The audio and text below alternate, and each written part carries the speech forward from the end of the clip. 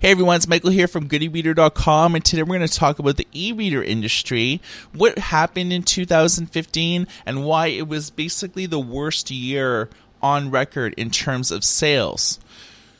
Firstly, e-ink and e-reader innovation has ground to a halt, and no new technology has been developed since 2013. In 2013, a lot of new tech was released. Sony and e-ink worked on Mobius, which is a plastic-based, flexible e-ink panel, and the only commercial product that was released was the Sony digital paper, otherwise known as the DPT-S1. At the same time, Fina was developed, which is basically glass-based, e-ink Carta and e-ink Regal. And most e-readers these days have Carta and Regal. The only models to really have Fina and Mobius are 13.3-inch e-readers, and although Pocketbook and Onyx has both teased models, there hasn't really been any commercially viable products. So 2015 was basically the worst year on record in terms of overall sales. Many analysts have proclaimed that only 9 million units were shipped that year, which is a decrease from the 12 million that were sold in 2014, and a far cry from the 20 million units that were sold in 2011. So there are many reasons why companies like Amazon only released one e-reader in 2015, the Paperwhite 3, and Barnes & Noble only shipped one e-reader, the Nook Lowlight Plus. Although Kobo debuted two new models, they are the minority in terms of companies that are releasing numerous models a year. I think the main reason why the e-reader industry is in a state of decline is due to the market become super saturated. This was between 2009 and 2012. Basically, anyone who wanted an e-reader went out and bought one during that time frame. There's little reason to invest in a new model every year because there's no quantum leaps in technology like there is with smartphones and tablets. The second reason is primarily attributed to e-reader ownership hitting an all-time low. Pew Research conducted a study and found 19% of adults reported owning an e-reader such as a Kindle or Nook, and this is a sizable drop from 2014 when 32% of adults reported owning this device. It seems as though people have shelved their e-readers and gravitated towards smartphones and tablets. Pew Research found that 45% of U.S. adults owned a tablet, a substantial increase since they began measuring tablet ownership in 2010. Then, only 4% of adults in the U.S. were tablet owners. They also stated that 68% of adults now have a smartphone, nearly double from 2011 when only 35% owned a smartphone. The Wall Street Journal also weighed in this summer and said that smartphones continue to be the most adopted piece of technology to read ebooks. The premise derived from a recent Nielsen survey of 2,000 people who found that 50% of ebook buyers said they use smartphones to read ebooks at least some of the time, which is a 24% increase from 2012. So, in terms of the e-reader industry, there's only a few companies left standing. When we first started reporting on the rise of e-readers and e-books in 2008, basically 1 year after the first Kindle came out, there was a ton of companies in this space.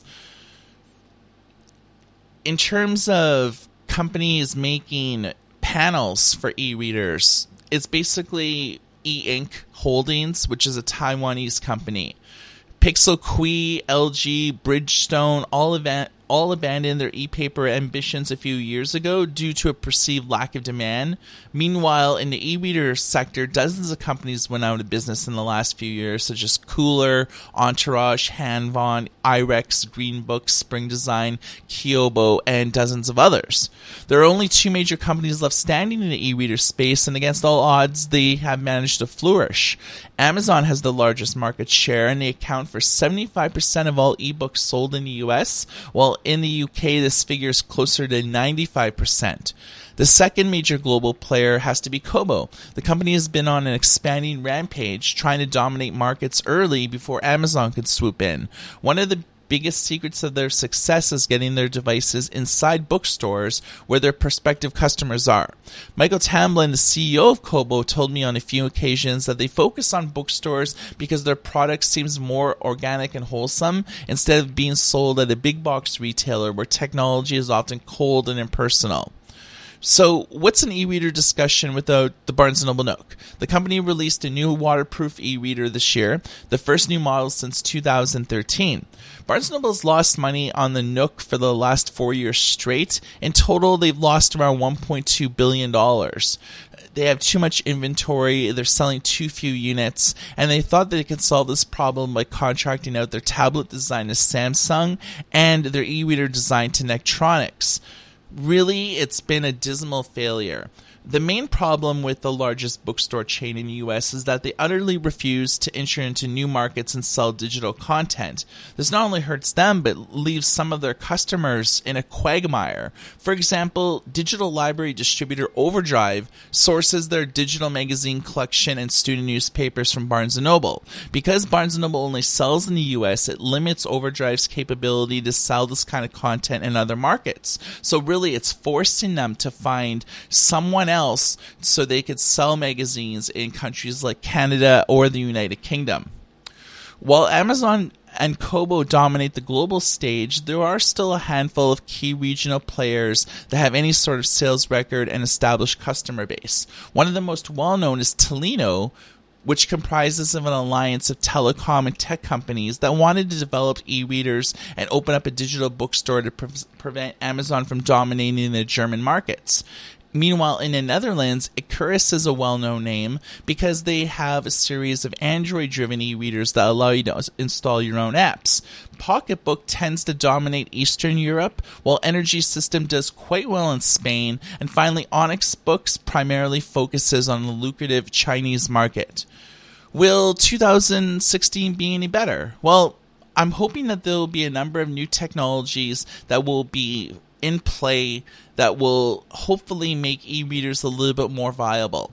In 2015, in June, Freescale announced their IMX7 dual-core processor, which be incorporated into the majority of new e-readers. It started mass production in December of 2015, and it will likely take around 6 months for companies to be able to leverage the new chip to be able to get the most bang for your buck.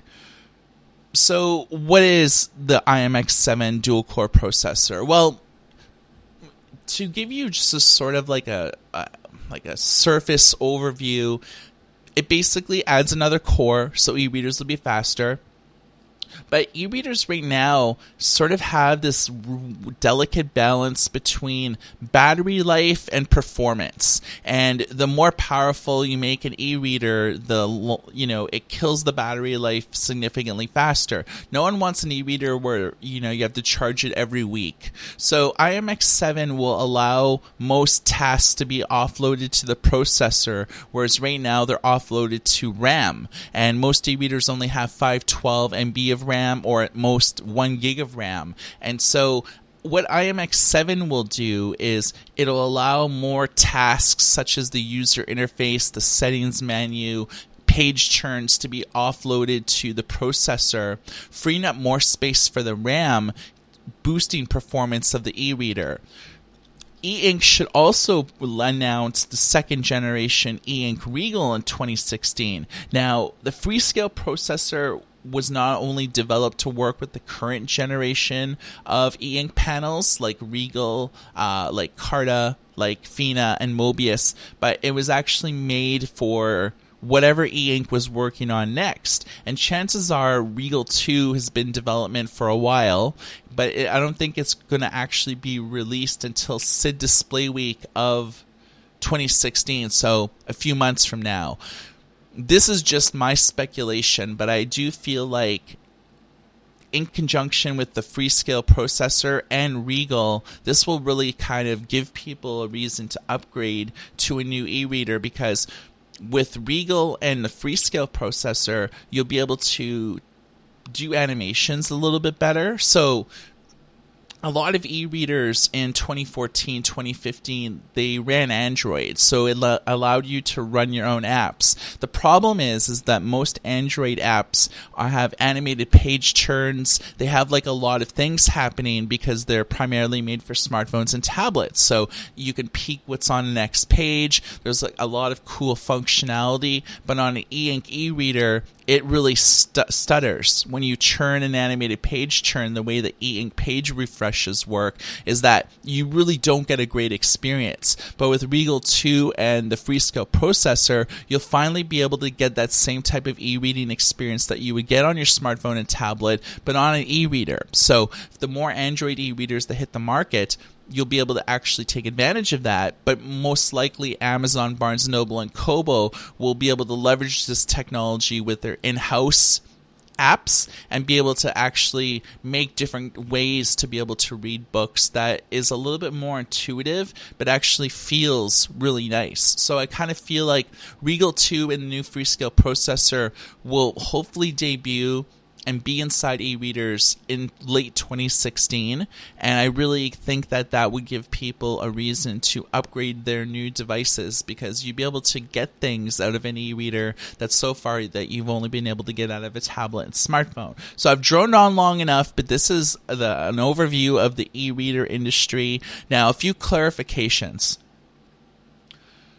Regal and all these other like little things were not made for large screen e-readers. So Carta screens, for example, cannot be used in large screen e-readers. So the reason why I don't think that 13.3-inch e-readers are viable right now is just because they can only use Mobius and Fina. Those are the only two screens that large screen e-readers could have. Now, there is a huge cost barrier for those. I believe that just to get the e-reader with no software costs around $600. And if you factor in distributing and everything like that, it's no small wonder why 13.3 inches don't work, because they have to hit the market at like $750, $800. And why would you want to spend that much money on an e-reader when you can get 2 or 3 tablets for that amount of money? So I kind of think that large screen e-readers are likely dead, because who wants to invest that much money in manufacturing, research, and development when the final product is like $750, $800 in order for companies like Kobo or Amazon, prospectively, to make money? That's the quagmire right now, is that there's 6-inch e-readers out there. Sometimes there's 6.8-inch e-readers. And anything bigger than that uses really outdated e-ink display panels like e-ink Pearl, and it really doesn't make the e-reader fast, robust. It makes it lag. You see ghosting. There's a myriad of problems. So one of the big challenges with the e-reader industry is in 2016 is, how do you make large screen e-readers viable? How do you pack them up with enough technology and have the price low enough that people could buy into it and offer them on a consumer retail level of like $300, $400? Right now, that does not look like to be a reality. So for Good e-Reader News, my name is Michael, and everybody take care.